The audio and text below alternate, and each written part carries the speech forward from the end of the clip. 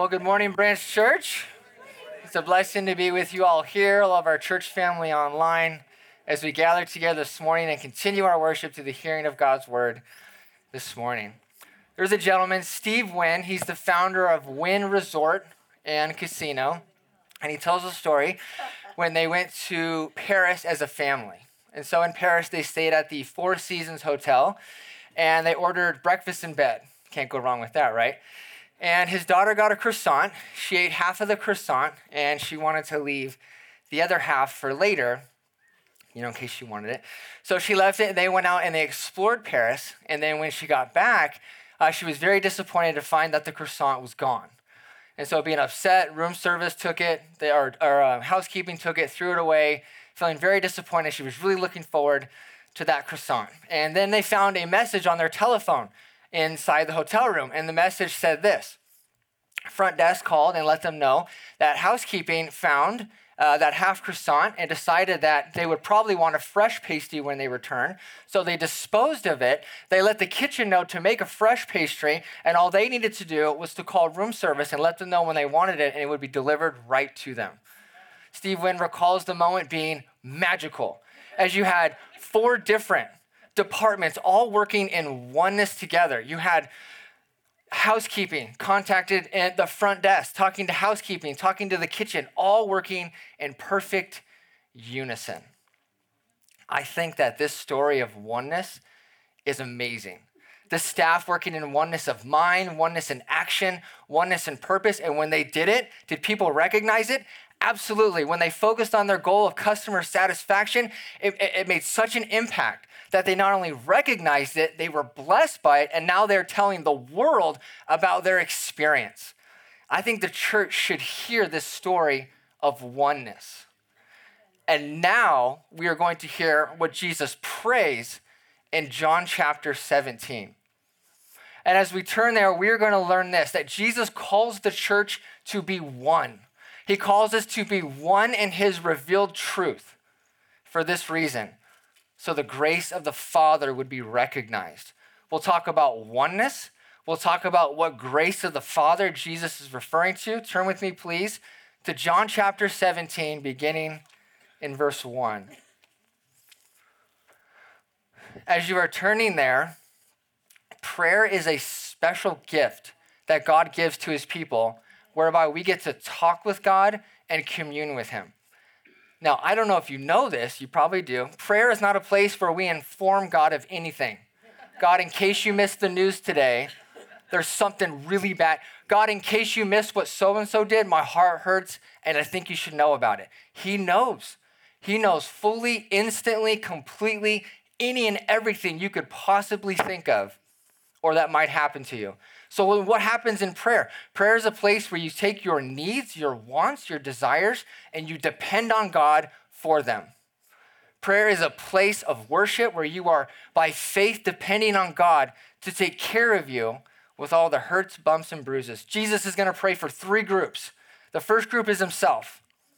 Second group, he's going to pray for his current disciples. And the third group is going to be us, the future church. So let's begin together in John 17, beginning in verse 1. We're going to read the first 5 verses and hear what Jesus prays for himself. When Jesus had spoken these words, he lifted up his eyes to heaven and he said, "Father, the hour has come. Glorify your Son, that your Son may glorify you, since you have given him authority over all flesh, to give eternal life to all that you have given him. And this is eternal life, that they know you, the only true God, and Jesus Christ whom you have sent. I glorified you on earth, having accomplished the work that you gave me to do. And now, Father, glorify me in your presence, your own presence, with the glory that I had with you before the world existed." I want to begin with the structure of these first 5 verses. This is what I can perceive. It looks like what we call a chiastic or a chiastic structure. A chiastic structure is where you have parallel thoughts that run next to each other, and then they converge at one main point that stands out above the rest. So if you think of an arrow, it's got the ends and then it goes into a point. At each point of the arrow, there's a parallel to the other side, and the thoughts match and they complement each other. And then it derives at a single point that stands out, hits home, but it's still connected to everything else. Do you feel like scholars yet? Yes. So Jesus prays in verse 1 and verse 5, glorify your Son. Those are parallel thoughts, and they're going to complement and build on each other. When Jesus prays to be glorified in verse 1, what is he saying? Simply, he's praying this: Father, accomplish your salvation through the death of your Son. How do we know that? He says this: Father, the hour has come. What hour? The hour of his death, where he will sacrifice himself for the sins of the world, for the sins of his people. And he prays, Father, accomplish that. How amazing is that? That Jesus, not wanting to die a horrible death under the wrath of God, separated from the Father, said in his own words right here, your will be done. This is another way of saying, like the other Gospels, your will be done. What love the Son had for you and for me. What love he had to submit to the Father's plan to save the world. Parallel that, he now says, glorify your Son again. This glorifies a little bit different. The first one is glorify me through a gory death. The second one is glorify me, that is clothe me with splendor. Jesus wants to be clothed with splendor. This is a prayer to depend on God to raise him from the dead and to exalt him to the right hand of the Father. Now, these are going to progress towards a great purpose here, to the glory of the Father, that he would be glorified. And it ultimately is going to go to verse 2 and 4. I have the authority to do this, to die. I have accomplished this. He's already speaking in full terms. And then it converges on this point, eternal life. Eternal life. Why does Jesus want to be glorified? To bring life to us. He has the authority to do it. He has accomplished it. And then he defines eternal life. This is so cool. Eternal life is not defined as life forever, although that's true. Eternal life is not defined as this beautiful place with Willy Wonka chocolate factory, diamonds and things, and chocolate rivers, although that may be true, but it will be a beautiful place nonetheless. How is eternal life defined? As a relationship with God and Jesus Christ. Eternal life is defined, it is pictured as a trusting relationship with God. That is life. It may not be what you think, but it's actually better than what you think. Growing up in elementary school, I had a good friend, and I would go to their house. There were 5 boys. He was the oldest boy. Him and I were really good friends. And I still remember sitting at his table, dim lights, looking towards the kitchen this way. And I was asked, Sean, would you like an ice cream sandwich? And here's what I pictured. A big scoop of vanilla ice cream between 2 sourdough pieces of bread. And I mean thick ones, the Costco ones. And I thought, no way, I don't want that. So they said, fine. She went and she got out the ice cream sandwiches and they began to eat them in front of me. So I had no idea that's what the ice cream sandwich was. That's got chocolate and vanilla, and it's a perfect little rectangle, and it fits in your hand. And yes, I really would like one of those. Why didn't you tell me that's what it was? I didn't know. Heaven, it may not be what you think. You may think of it as 2 sourdough pieces of bread with vanilla ice cream. It is far better than that because it is a relationship with God. Someone once asked, if you could have all of heaven, but God wasn't there, would it still be heaven? You could have all of heaven. You wouldn't sin. All your friends and loved ones were there. All your inheritance, everything you could want. Would it still be heaven? The answer is no, because there is no heaven. There is no new earth. There is no true life without a relationship with God Almighty. That's what you were made for. And if you remove God from the equation, you're empty. Think about it in this life. You could have everything, but if you're all by yourself in the middle of nowhere, it sure is not the same. But you could have someone you love, have nothing, and you could still have an element of being full. Heaven is not heaven without God. Did the Father answer Jesus' prayer here? Oh, you better believe it. We haven't got there just yet, but the Father answered Jesus' prayer. Jesus is the divine Son of God, but we see his humanity on display because he depends on God to carry out salvation, to raise him from the dead, and then to save the very people that the Father gave to him to save. What an amazing prayer to look back on and see the love, the sacrifice, and the meaning of eternal life. Jesus now is going to pray for his current disciples. Verse 6, he says, I have manifested your name to the people whom you gave me out of the world. Yours they were, and you gave them to me, and they have kept your word. Now they know that everything that you have given me is from you. For I have given them the words that you gave me, and they received them and have come to know in truth that I came from you, and they have believed that you sent me. Jesus says, I am praying for them. I'm not praying for the world, but for those whom you have given me, for they are yours. All mine is yours, and all yours are mine, and I am glorified in them. Jesus says, before he gets to the actual prayer request, I've manifested your name. What does that mean? Jesus has revealed the nature, he has revealed the character and the very words of the Father to his disciples. And Jesus has declared they have received that. They have actually believed it. You go, I don't know, Sean. I've read the rest of John, and they're about to do something really foolish and leave Jesus alone and scatter. Do they really believe? Well, let's find a balance here. Yes, they really do believe Jesus is Messiah, but they have a not complete understanding of it. If you go back to John chapter 6, Jesus said, eat my flesh, drink my blood. What happened to most disciples in that conversation? That teaching's way too difficult. I'm not understanding that. Let's all bounce. And they left and they walked out, and he turns to his disciples. Hey, you guys want to leave too? Peter says, where else shall we go? You are the one who has the words of eternal life. So they did believe. They did have a measure of understanding. They will bomb on it coming up really soon, but they did believe. Here's Jesus' prayer request for them. He says, and I am no longer in the world, but they are in the world, and I am coming to you. He says, Holy Father, keep them in your name, which you have given me, that they may be one, even as we are one. Jesus prays that the Father, well, first of all, he calls him Holy Father. If you had to pick just two words to describe God, these might be the best two words to put together. Might just be. Holy describes the transcendence of God. Here's the earth. Here's creation. God is transcended. He's holy. He is separate. He is other than his creation. That line cannot be messed up. He is holy.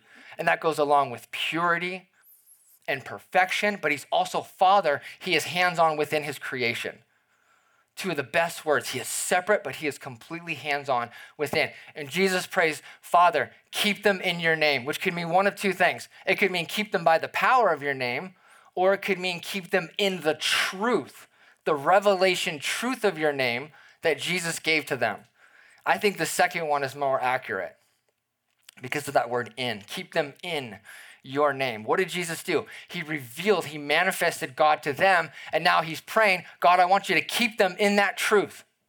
Don't let them fall away. Keep them. It's a prayer of perseverance to have received the truth, which they did, now to believe and to continue to walk in it.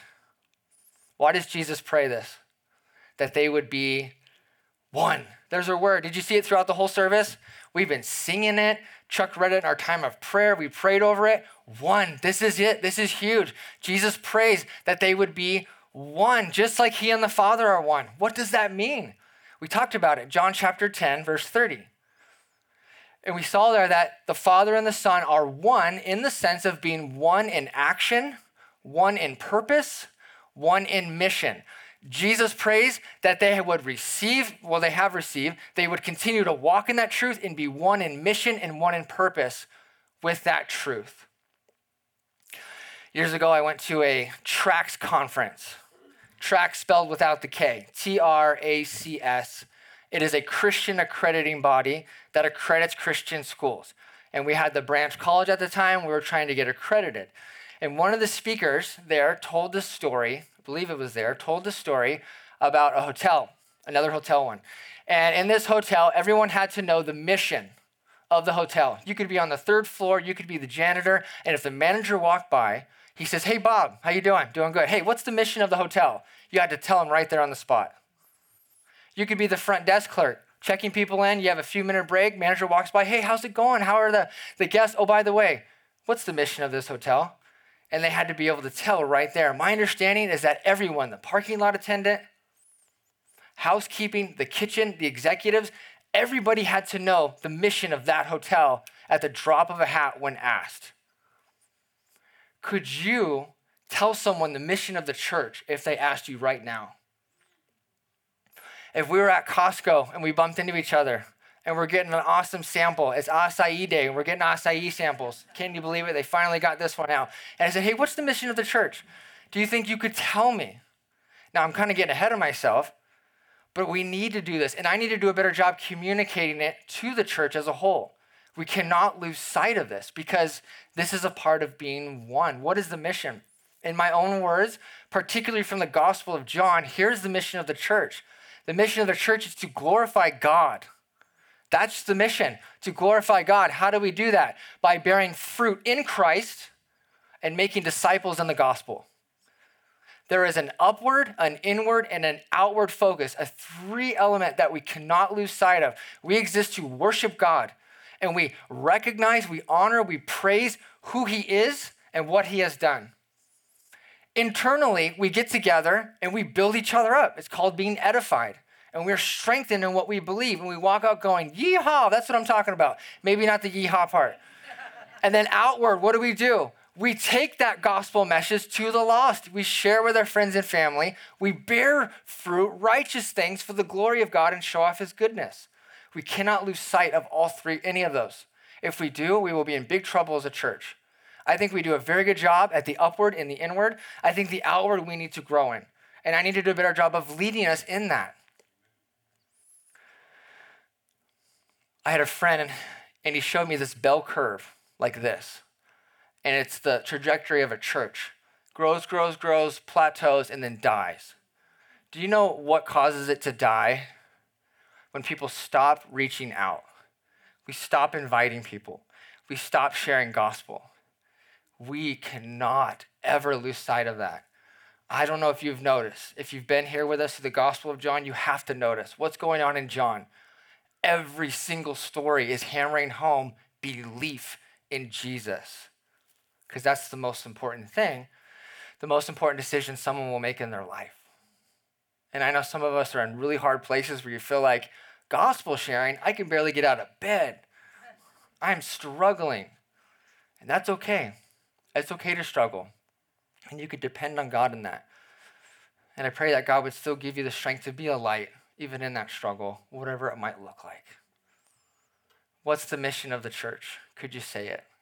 Could you know it? I hope you will. Take it home with you. Remember it, because that will help us to stay focused and to be one in the way that Jesus wants us to be one. Jesus continues. He's going to elaborate on this prayer for his disciples at this time. Verse 12.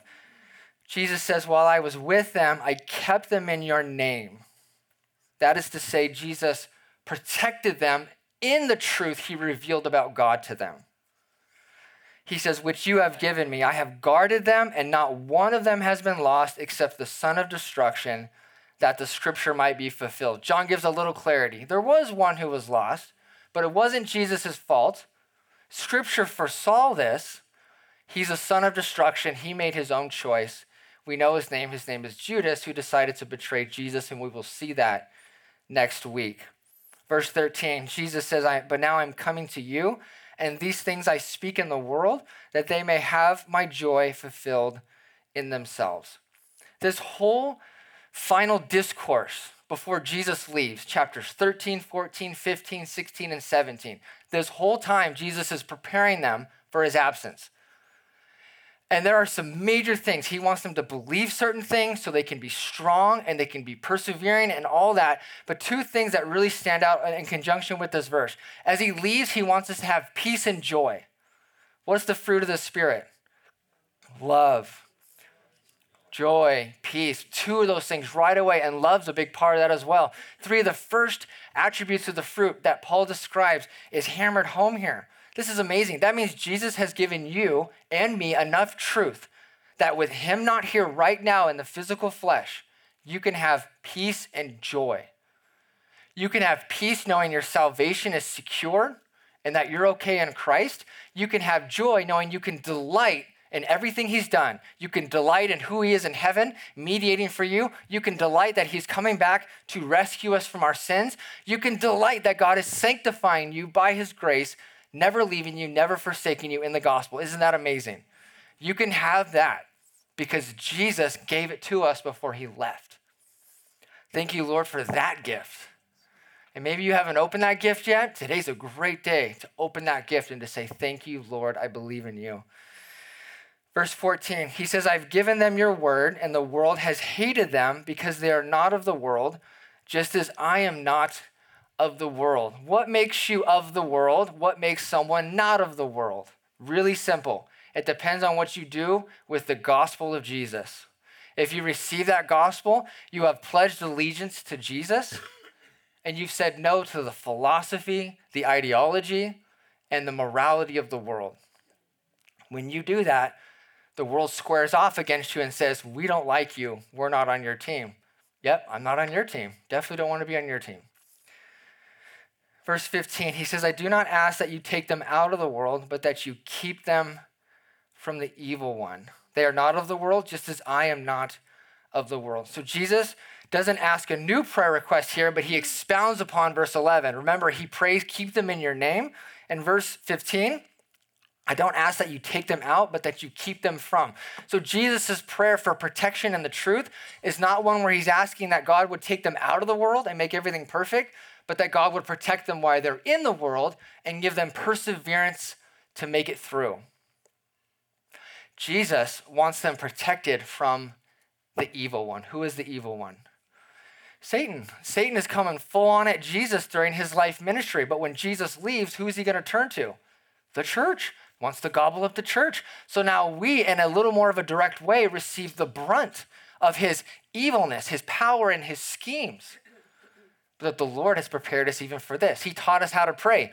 Lead us not into temptation, but deliver us from the evil one. Another way to say, protect us from that guy.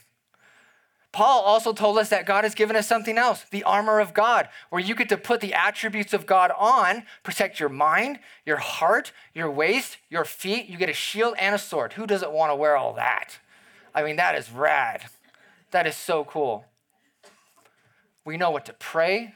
We know about his schemes, and we stand in that armor of salvation, righteousness, peace, truth. We block it with our shield of faith. We have the word of God, and we stand against the schemes of the devil. Jesus prays for his disciples that they would stay in the truth of God, and they would stand against the evil one who does not want them to. What does the devil want to do? He wants to tempt you away from God, whether it's into moral sin, whether it's unto unbelief, whatever it is, he wants to push you away. But Jesus knows this, and he already prays and depends upon the Father to protect his people. And will the Father protect his people? Absolutely. Not one will be lost. That is truly the people of God. Verse 17. This is going to expound on this prayer again. Sanctify them in the truth. Your word is truth. Keep them in the truth you've given them. Protect them in the truth as they walk this earth, and then have them be set apart by that truth. Set apart for what? For mission. Set apart to actually serve the Lord. What is it that enables you to actually be saved? The truth of God. What's going to protect you in this world? The truth of God. What will set you apart so you can actually serve God? The truth of God, the truth, the word, everything is given us is what we need to be, to rest, and to serve him. Jesus says, as you have sent me into the world, so I have sent them into the world. And for their sake, I consecrate myself that they also may be sanctified in truth. The mission Jesus received to come and go is passed on to the disciples. They are now to go with that same truth. And then Jesus tells us this, and this is so great. He says, I did it first. I consecrated. I set myself apart to live for this truth from the Father. You now have an example. And what do? We walk in his footsteps. experiencing the peace, the joy of the Father, but also the suffering that comes along with it, because the world will not like you. And that is Jesus' prayer for his current disciples. He prays that they would be persevered in that truth, and that truth would set them apart. We can't lose anything he's talking about here. Believing the truth, persevering in it, and witnessing together, also they could be one. Jesus now turns and he prays for the church. He prays for you and me. Aren't you curious? I do not ask for these only, but for those who will believe in me through their word, that they may all be one. It's the same prayer. This is great. You already know so much about oneness because we've talked about it, that we would be one in mind, in spirit, in heart, just as you, Father, are in me and I in you, that they also may be in us. Now, I don't need to repeat oneness or the purpose of it. We've talked about it, but here's something he says. For this reason, so that the world may believe that you have sent me. Part of oneness is witness. And one of the greatest witnesses we can have is to be unified. Sam Chan, in his book, Evangelism in a Skeptical World, he tells the story. I'm going to modify it a little bit, but you'll get the idea. 10 guys are having a barbecue in a backyard. One of them speaks up and says, hey, I saw an alien in my backyard last night. What are the other 9 going to think of him? All right, Bob, you're a little crazy. Just nod, everybody just nod, and maybe he'll stop. Just nod. 4 more people jump in. Yo, Bob, I saw this same alien in your backyard. What are the other 6 going to think now? Maybe Bob's not so crazy. Maybe there's something to it. 3 more people jump in. Now 7 people are all saying it, and they're confirming in unity what they saw, the shape, the size, the color, all of it. What are the other 3 now going to think? Holy cow, maybe this really did happen. Now they're much more open to listen because the unified witness makes that situation more plausible. Key word, it makes it more plausible. When we are unified together in our witness, it shows off the Lord in a beautiful, powerful way where the world goes, you know, maybe this really is true. Maybe I will listen to what you have to say. Now, plausibility can totally work in the reverse, right? A lot of people can get together and tell a lie and convince people otherwise, and we see that. But that doesn't negate the principle that we're looking at. Unity is a powerful witness to our Lord, and it's one that he wants us to have.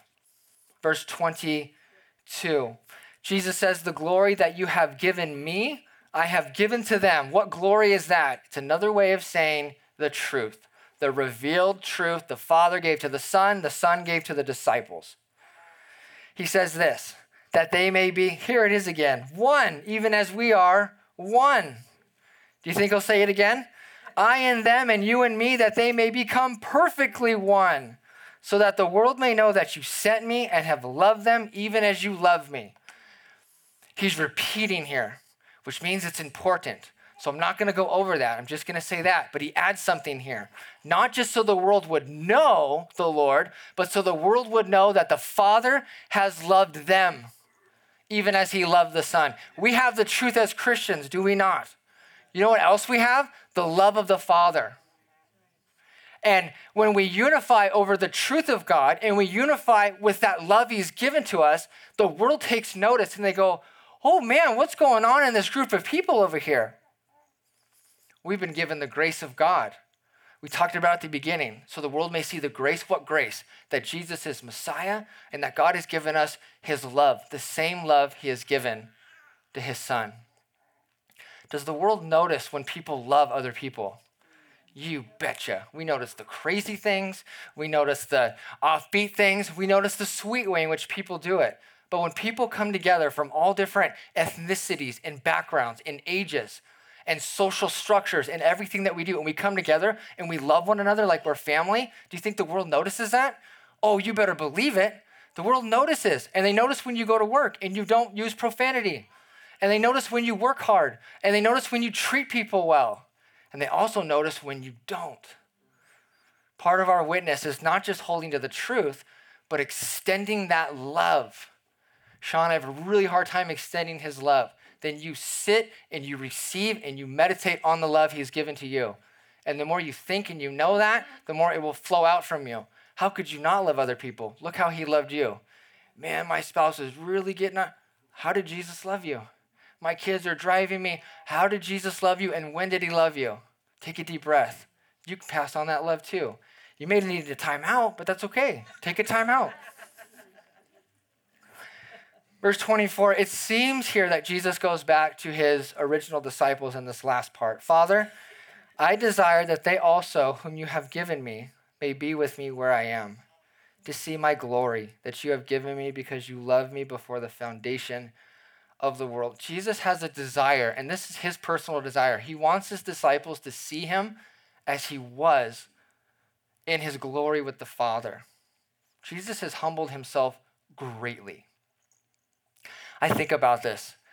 Yeah, I would probably feel the same way. If I've been married for 20 years and my spouse never saw me looking good, at my best, feeling good, I would want them to see that. If I had kids for all these years and they never saw me at my best, but everything was just awful, horrible, and I never showered and all that kind of stuff, I'm not saying Jesus didn't shower, but you get the idea. You'd want them to see that. I remember when my daughter was born, my first daughter, 2018, last day of the year, I wanted her to see my beard. I know it's not impressive, but it was mine, and I wanted her to see it and like it, and like me. I don't know, we think weird things. I don't know if I care so much anymore, but the Lord wants his people to see him as he truly is, and I think we could understand that. And one day we will get to see that. Won't that be amazing? You'll get to see Jesus of Nazareth, the carpenter who worked with his hands, who had those very hands with nails that went through them in his feet, and yet he will be in such glory. It's like, how do we recognize? I don't know. It'll all work out somehow. He says, O righteous Father, even though the world does not know you, I know you. And these know that you have sent me. I made known to them your name, and I will continue to make it known, that the love with which you have loved me may be in them, and I in them. Jesus is going to continue to make known the truth of God. How? Through his cross, through his resurrection, and possibly even the giving of the Spirit. Today we have seen in John 17, Jesus' humanity on full display as he is taking his desires and the things that mean a lot to him, and he's depending on the Father to answer them. And will the Father answer them? You better believe it. You better believe it. Today we have learned that Jesus calls us as the church to be one in his truth, to be one in his revealed truth, to be one in the Word of God, so the world would see the grace of the Father. What grace? That Jesus is the sent Messiah and that he has loved us just as he loved the Son. How do we respond to this? We want to seek to keep the unity the Spirit has given us. We want to walk in the oneness that he has given us. One in mind, one in action, one in purpose. I put it on your screen. 3 things. One in faith. We want to be one together in what we believe and confessing that belief. We want to be one in love. We've received Christ's love. You've received the Father's love, and we want to extend that to each other. And lastly, one in witness. There's a lot more that could be said, a lot more questions that would need to be answered, but at the very least, here's the heart. You walk away, we want to be one and unified and walk in this as best as we can by God's grace. Amen? We're going to respond now and continue our worship through confession. We're going to confess where we fall short in this area, whether it's us personally or just the church as a whole, and ask that the Lord would have mercy, help us. This means so much. Lord, help us to mean it to us. And I'm going to give you time to do that personally in your heart. I want you to respond, and then I will lead us in a time of thanksgiving and praise of it, and then we will finish with one more praise song. Amen?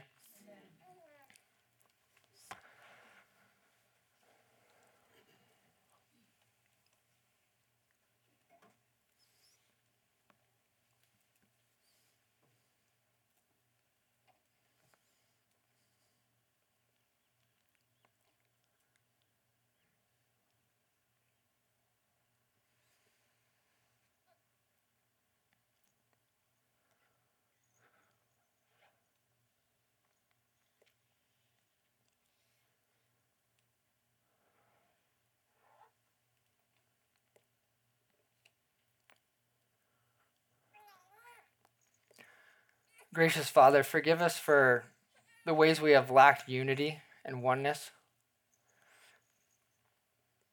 May you please guide us into what that looks like for us It gets complex sometimes in some areas, but we trust in your Spirit that you've brought it and you're going to continue to shape and work it in our lives. Protect us in the oneness. Protect us from the devil. And Lord, we respond now and just thank you that you have prayed such a prayer. Father, you have answered such a prayer. Holy Spirit, you were with us in such a prayer. And Lord, we trust that you will keep us, protect us. And thank you for your mercy on us continually. Thank you for the sanctifying work you're doing in this area. And I pray you'd help us to be such oneness that people would be like Steve Wynn and they walked out going, wow, what an experience. I was loved by 4, 5, 10 Christians in the past 10 days. I don't know. It's like God's trying to talk to me or move me to him. I don't know. Lord, let that witness shine so that people can know the grace of you, Father, in Jesus Christ. Lord, be glorified in this time, and it's in Jesus' name we pray, amen.